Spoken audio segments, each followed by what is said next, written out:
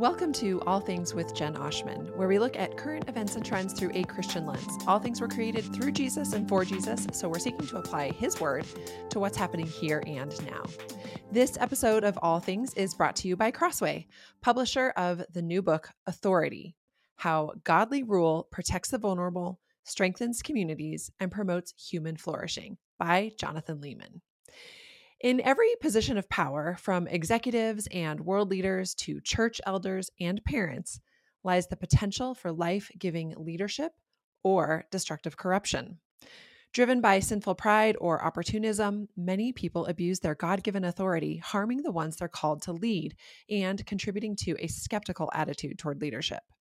The answer to bad authority, however, is not no authority, but good authority, the kind that, according to Scripture, causes those under it to flourish. In this compelling book, Jonathan Leeman shows that authority, done biblically, is not only good, but is essential to human flourishing. Through Scripture and many firsthand stories, he presents 5 attributes of positive authority and warns against sinfulness that corrupts leadership. Pointing to Jesus as the ultimate model of good authority, Leeman equips readers to pursue godly influence in their personal and professional lives. Pick up a copy of Authority wherever books are sold, or visit crossway.org/plus and get 30% off with your Crossway Plus account. On today's episode of All Things, you're going to be hearing from Jonathan Leeman. He has some really thought-provoking things to say about authority, which, as we say in our conversation, is everywhere.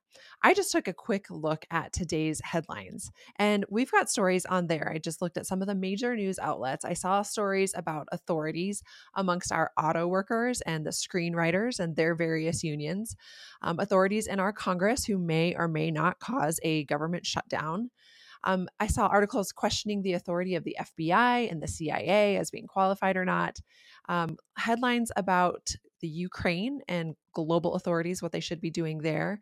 Of course, heated school board meetings debating whether or not parents or school districts have more authority over the children there. So it seems like our respect for authority passes or diminishes, it decreases with every year. I would say that especially over the past several years, our reverence for authority has really taken a hit. You know, if you just think about since 2020, we had those protests and riots. We don't trust our authorities in the government. We don't trust the CDC. We don't trust the police. We don't trust election results. All of these areas relate to the abuse of power and the abuse of authority. And then, of course, even in the church, there's the hashtag #ChurchToo movement, and various scandals of abuse in various denominations are coming to light. So there's an increasing distrust for pastors and religious leaders. We don't trust our schools, our teachers, our librarians to teach our kids along the lines of our own deeply held morals and convictions. And I think that's liberals and conservatives alike, right? None of us trust those who are over our kids, usually for different reasons, but there is a lack of trust for those authorities. There's not a ton we can agree on as Americans, but I think we're pretty unified when it comes to our low view of those who hold authority over us. And this is not just a hunch or a gut feeling, as I love to do. I dug into some of the data. I wanted to see what the research has to say about this. So here's some interesting points I wanted to share with you. 65% of Americans say most political candidates run for office to serve their own personal interests. 20% of Americans say they trust the government in Washington to do the right thing almost always or most of the time. So that's just 1 in 5 of Americans are pretty trusting of the government. Only 8% of us describe the government as being responsive to the needs of ordinary Americans. So we all tend to think the government is largely out of touch with what we need from them. 54% of us, so over half of us, believe the federal government is too powerful. And then 1 in 4 workers don't trust their employer. So a quarter of us don't trust the bosses that we're working for. So what can be done is the question, because authority is not going away. And bad authorities do, in fact, need to be held accountable. Good authority needs to be identified and it needs to be cultivated. So I hope you will benefit from this conversation. I think you will. It's super interesting. I really appreciate what Jonathan Leeman brings to the conversation because wherever you are and whatever you do, authority affects you deeply and those around you. So I think this conversation is going to help get us started as we think about good and godly authority, what it is and what it isn't. Thanks for listening.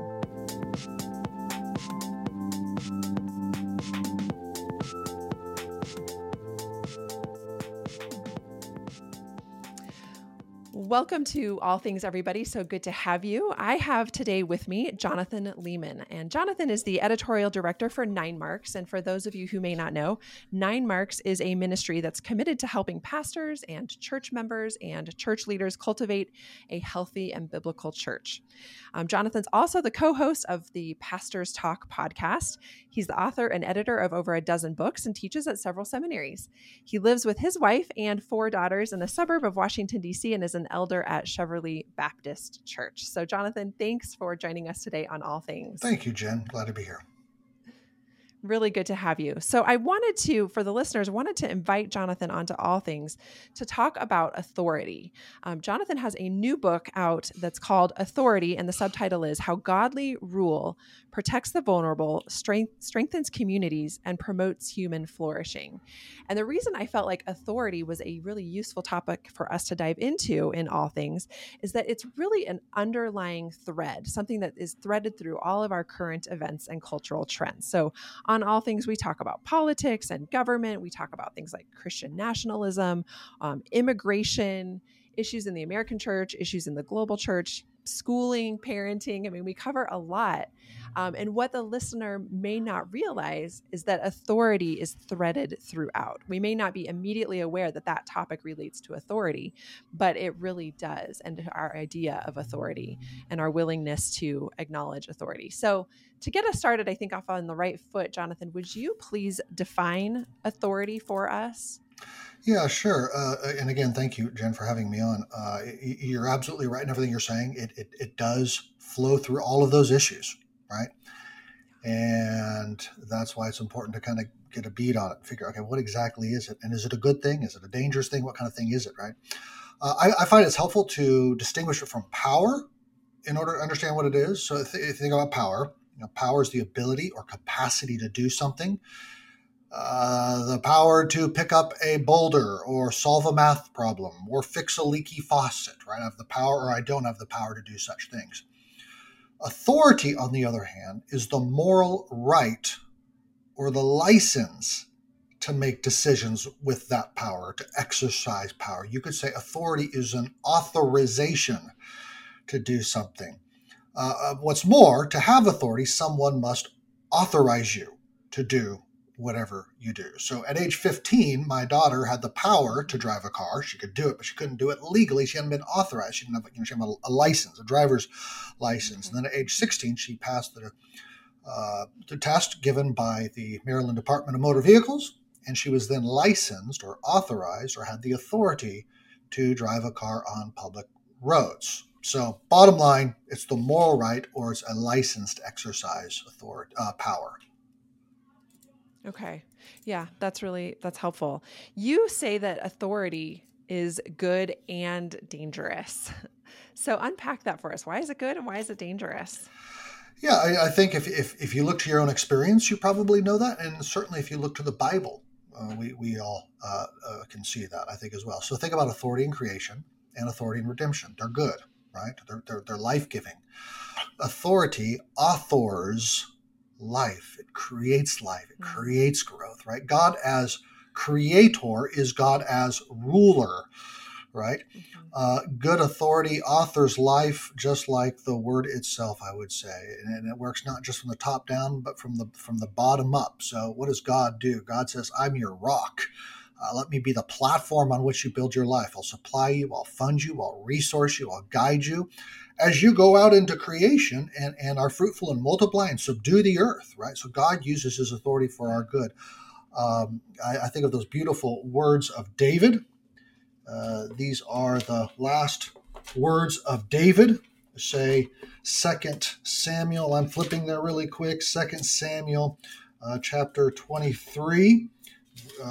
verse 1 says, now these are the last words of David. And then here are those words.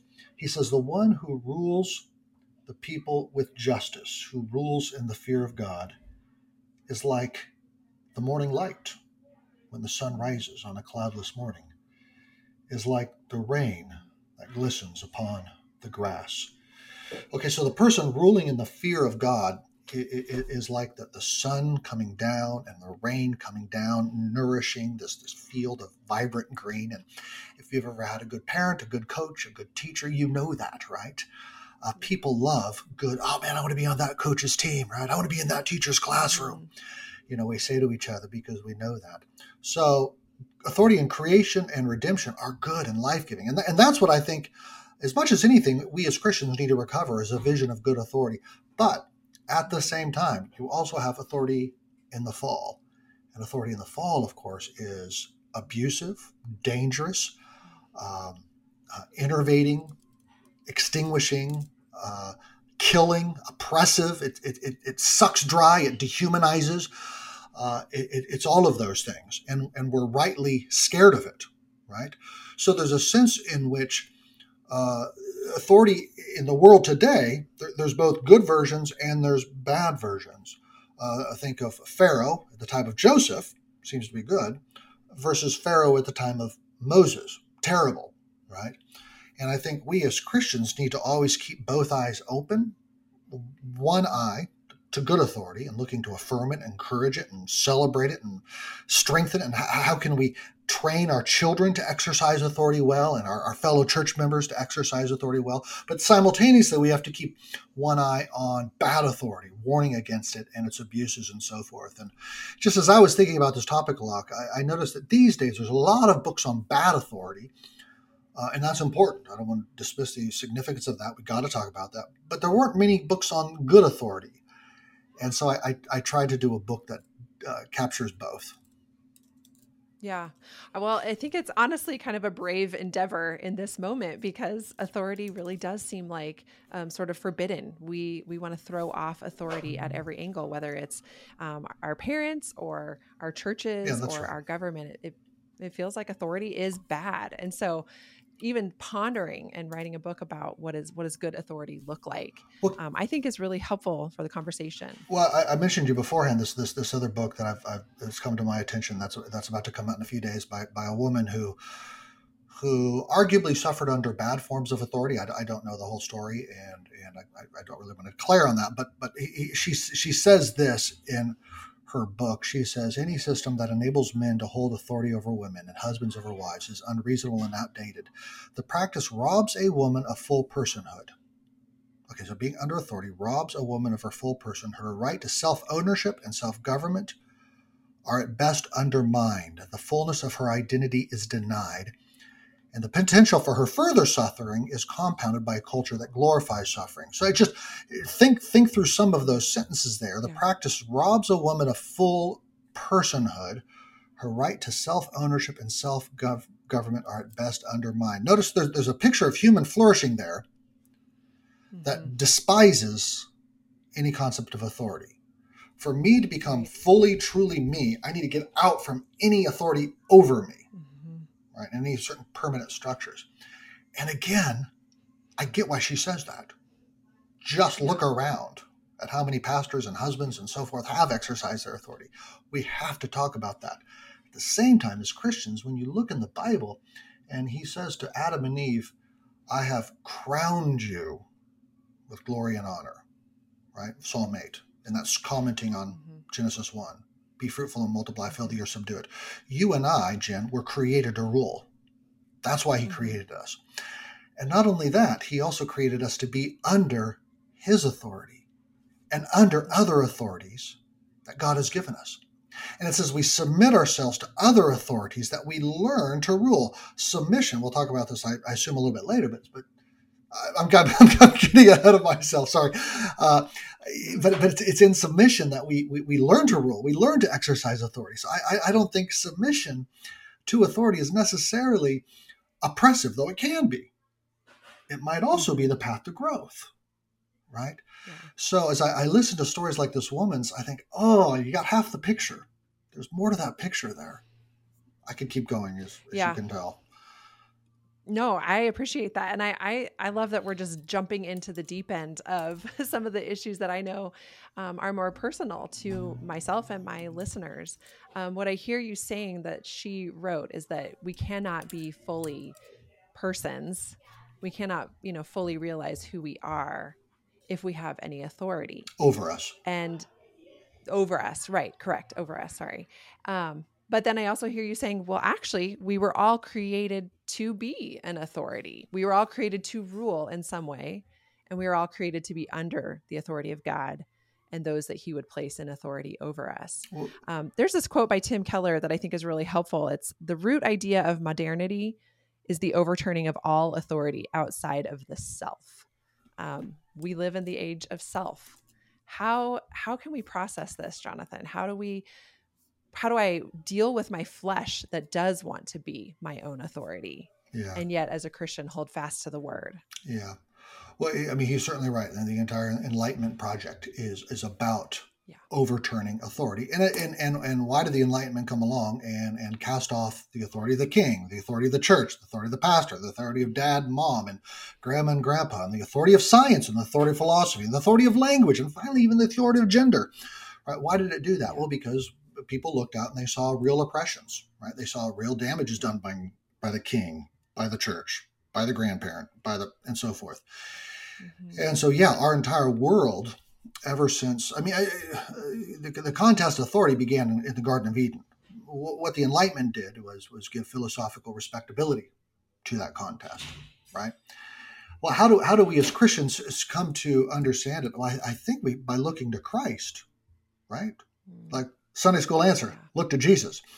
Yeah. Okay, think about Jesus, who first of all, he said, I came not to do my own will, but the will of him who sent me. I speak not my own words, but the words of the one who sent me. I only do what he sent me to do. Jesus, the incarnate Son, submits himself perfectly to the authority of God.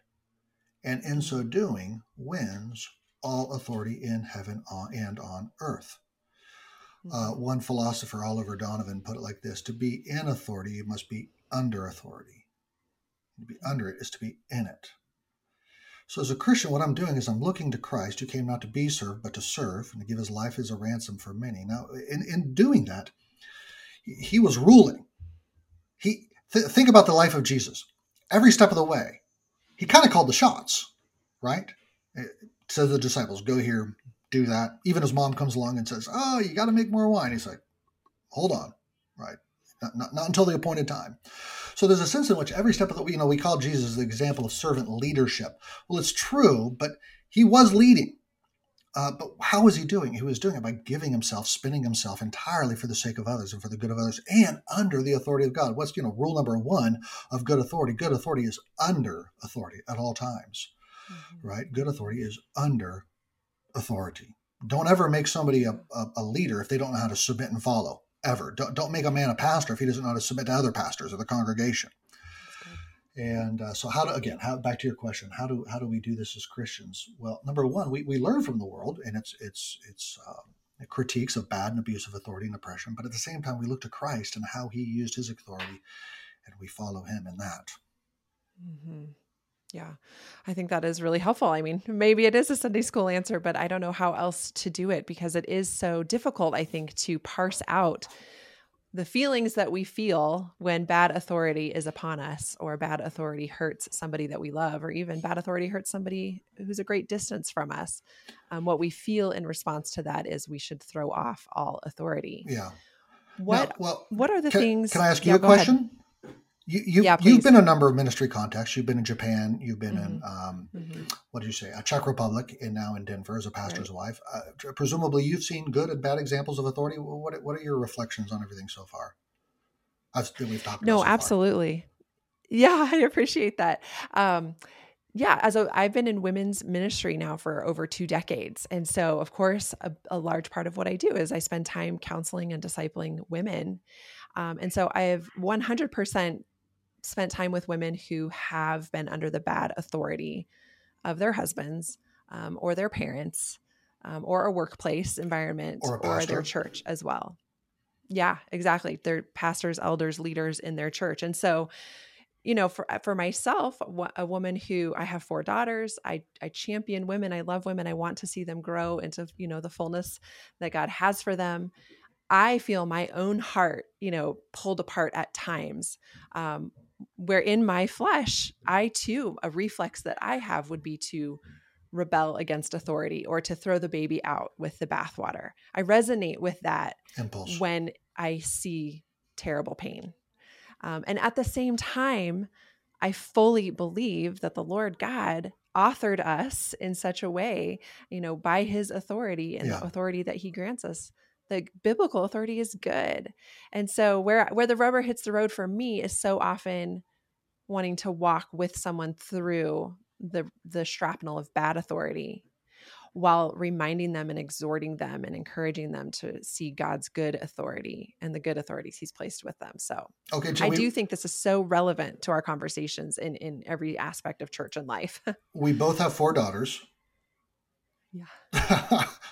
I think you want them to marry, maybe one of them or two of them already, I don't know, but we want them to marry godly men, right? So what Yes. do you say to your Yes. daughters about the kind of men in this whole category, about Hmm. what kind of man character wise they should be looking for that you can trust he'll exercise his authority in the home or in the workplace or in the church well? Yeah.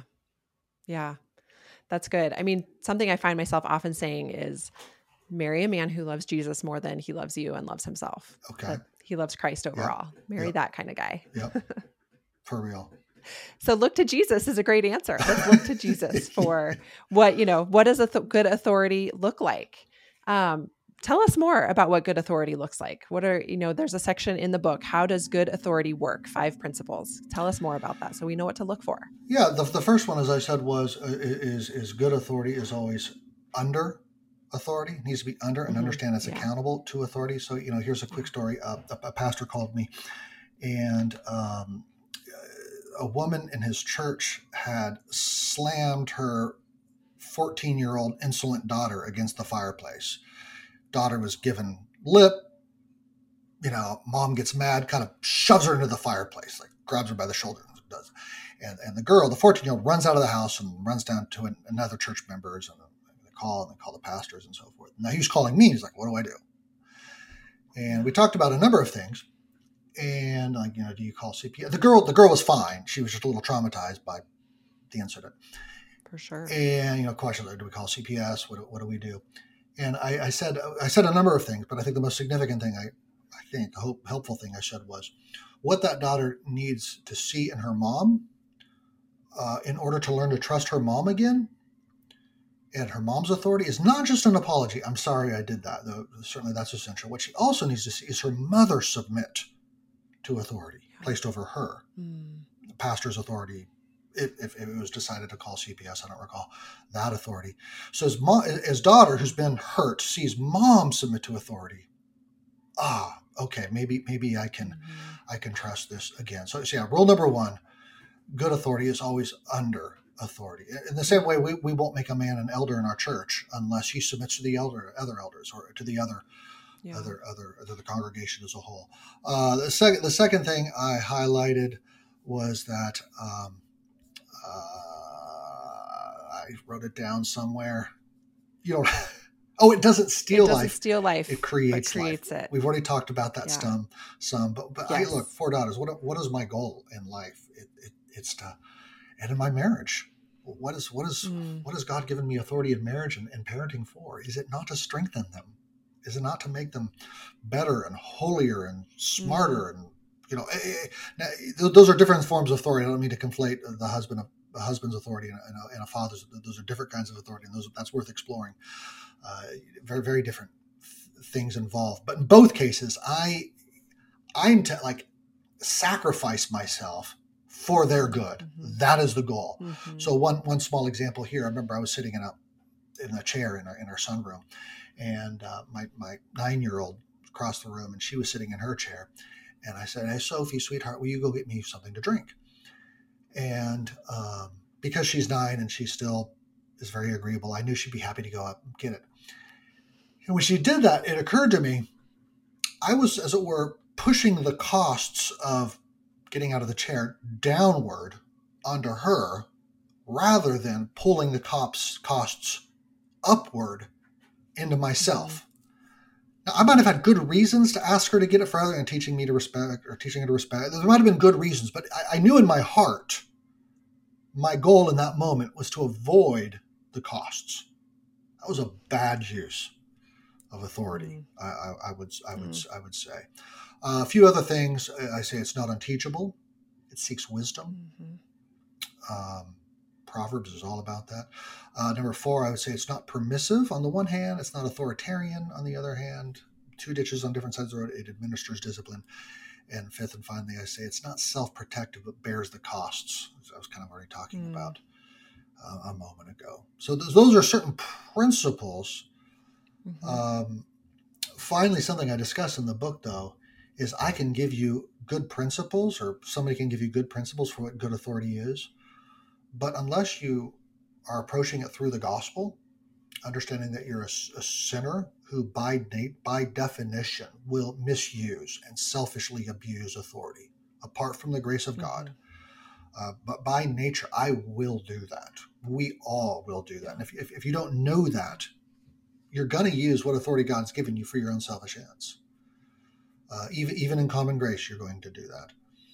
Mm-hmm. So, in a sense, the very first step in all of this, I think, has to be repentance and faith in putting our trust in Christ, letting Him cover us, provide that affirmation, so that we can then are free to serve others in our exercises of authority. Yeah. I think that's really helpful, and you speak to that really early in the book. I think maybe in the introduction or somewhere, like you right away say that we are all going to misuse our authority, and that we have to be willing immediately to acknowledge that we too have abused authority, even as we've seen it abused or we've been abused by authority. And I Yeah. appreciate you leading with that because that's hard. Well, writing a book on authority, to me, it felt a little bit like writing a book on humility. Like, who would want to do that, right? Like, look Yeah. at me. Here's Hmm. humility. And with authority, I felt the same way because Jen, I can't say I've always used it well. Daily, Right. I'm selfish, Right. right? And so I felt like it was crucial for me just to acknowledge that and say, look, in some ways, I'm writing better than I am. Hmm. Um, and unless you're Jesus, I do think that's all of us, right? Yeah. Yeah, it can be convicting to put pen to paper. I understand. I know that feeling of like, why am I writing this when I have clearly so far to go? Yeah, no doubt. Um, as we're speaking, some people or contexts are coming to my mind. A lot of my audience, many of them are moms, and I'm in the trenches with younger moms as they're trying to disciple and raise up their children. How do we as parents help our children cultivate a value for authority? Um, and maybe that's even, we could extend that to the workplace or to the church or in general, but how do we cultivate amongst us a value for it? How do we help each other see it as a good thing? Yeah, number one, I mean, we talk about it from the Bible. Number two, I think we exercise it with love and grace and kindness, right? Um, Mm-hmm. so there's these Instagram reels going around. My 17-year-old daughter told me about this. I haven't seen it myself. She's like, Dad, there's this dad who gets on this Instagram reel and he talks about how one thing I'm never going to do with my goddaughters is tell them not to wear these clothes or not to listen to this music. Or he kind of goes through all the things, all the places a father might want to set boundaries for his teenage daughters. And he kind of brags about the fact that he doesn't do any of that because he treats his daughter as a complete equal. And my daughter was just like, oh my goodness, that's pathetic.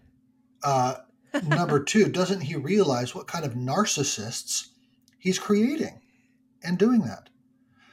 Yeah. What does authority do? Authority says, you're not the only person in this world around. And you actually have to Yeah. submit to more people and bigger structures and values than just you, right? Mm-hmm. And so, what does a generation that doesn't believe in authority become? It becomes a generation of narcissists, right? People who are Mm-hmm. entitled to feel like they want to do whatever they want to do. And so we do need to exercise authority with our children, but we do so uh, one of the things I talk about, as you may recall, Jen, is I talk about transcendence and immanence throughout the book. A Mhm. transcendence, you're kind of Mhm. God is over us, but immanence, God is with us, and there's a sense in which when you're exercising authority, you're always trying to balance those two things in a way that's appropriate to the nature of the relationship. So a general over, soldiers, high transcendence. It doesn't matter who's with them or not. She's like, you guys got to go storm this field, right? High transcendence. Whereas, say, at the other end of the spectrum, I would say a husband with a wife, just, it's maximal imminence, right? And a very little a transcendence. Okay, now think about the child. There's a sense with a child when they're three, you're kind of high transcendence. Go to bed. Well, why? Well, because you're three and because I said. It's just, I don't need to explain this to you. You just need to obey me. But as our kids move into teenage years, you're leaning more and more into relationship, more and more into imminence. So instead of saying you must do this, maybe you're asking a question. You're having a conversation. You're trying to help them understand why. You're letting them explore some things and give their opinion and working through it with them. You're building a relationship with them.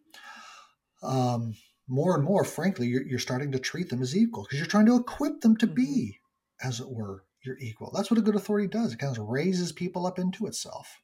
Isn't that what God does with us? Remarkably. Yeah. So, what Yeah. do I want my four daughters to see in me? I want them to see me exercising authority and setting boundaries. This is a wise way. This is an unwise way. But I Yeah. also want them to experience relationship with me, imminence with me. Mm. So last night, I wanted to go to bed, 10 o'clock. I'm an old man. I'm like, I need to go plop down on the couch that's in Emma's bedroom and just like, hey, how you doing? What's going on? And Yeah. just spend time with her and build that relationship. And I did the same thing the night before, you know? Mhm. And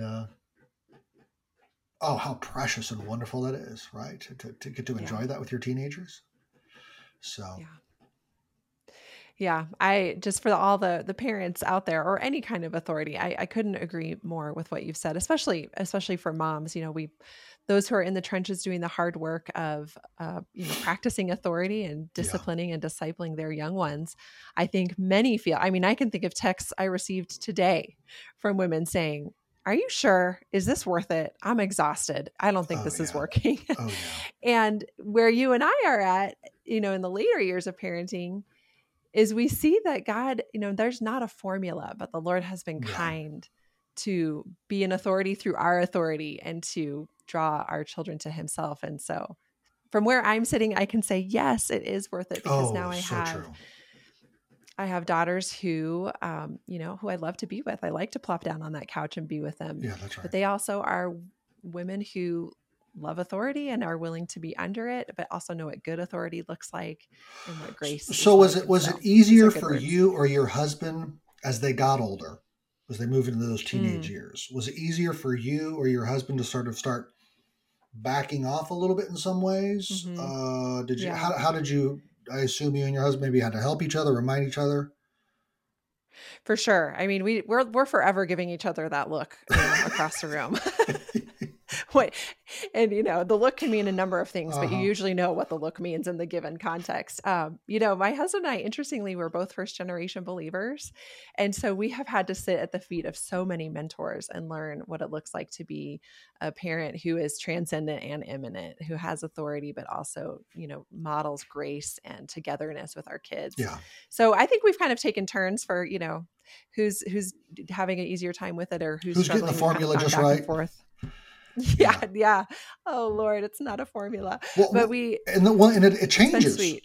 Just as soon as you It figure out one totally stage, changes. they're on to the next. Yeah, that's so true. You know. So true. You have to stay connected to the Lord and ask him for wisdom, Amen. which he gives, right? Freely. Yeah. Oh man. Well, Jonathan, we have to cut this off now because we're already at a half hour. I feel like I could talk forever about other areas of authority. I hope the listeners grab the book though, because as you say, we have spent a lot of time focusing on bad authority, Mhm. but authority itself is not bad. And there is a godly example, and our God is a good authority. So I'll be linking the book in the show notes, but any parting words, any sort of, I don't know, I think maybe encouragement, gospel encouragement that you could leave our listeners with when it comes to to authority? Yeah, sure. Let me piggyback on the last thing you said there. The solution to bad authority is not no authority, but good authority. Say it Mm-hmm. again. The solution to bad authority is not no authority, but good authority. So the question Yeah. we all have to ask ourselves is, do you know what good authority is? Have you studied that? Mm-hmm.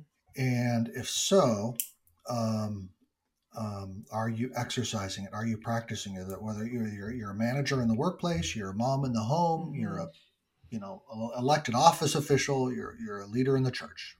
Do you know what good authority is, and are you practicing it? And then the last thing I would say is going back to that quote from David's last words again. How he begins it is by saying, "When one rules in the fear of God." Yeah. The path to good authority is only Mm-hmm. in the fear of God. So, do you have a Mm-hmm. big God or do you have a little God? Do you have a Mm-hmm. mighty, powerful, gracious God? Or do you have a harsh, severe God or a weak God? Yeah. You tell me about your view of God, and I can Mm-hmm. tell you how you probably exercise authority or don't exercise authority.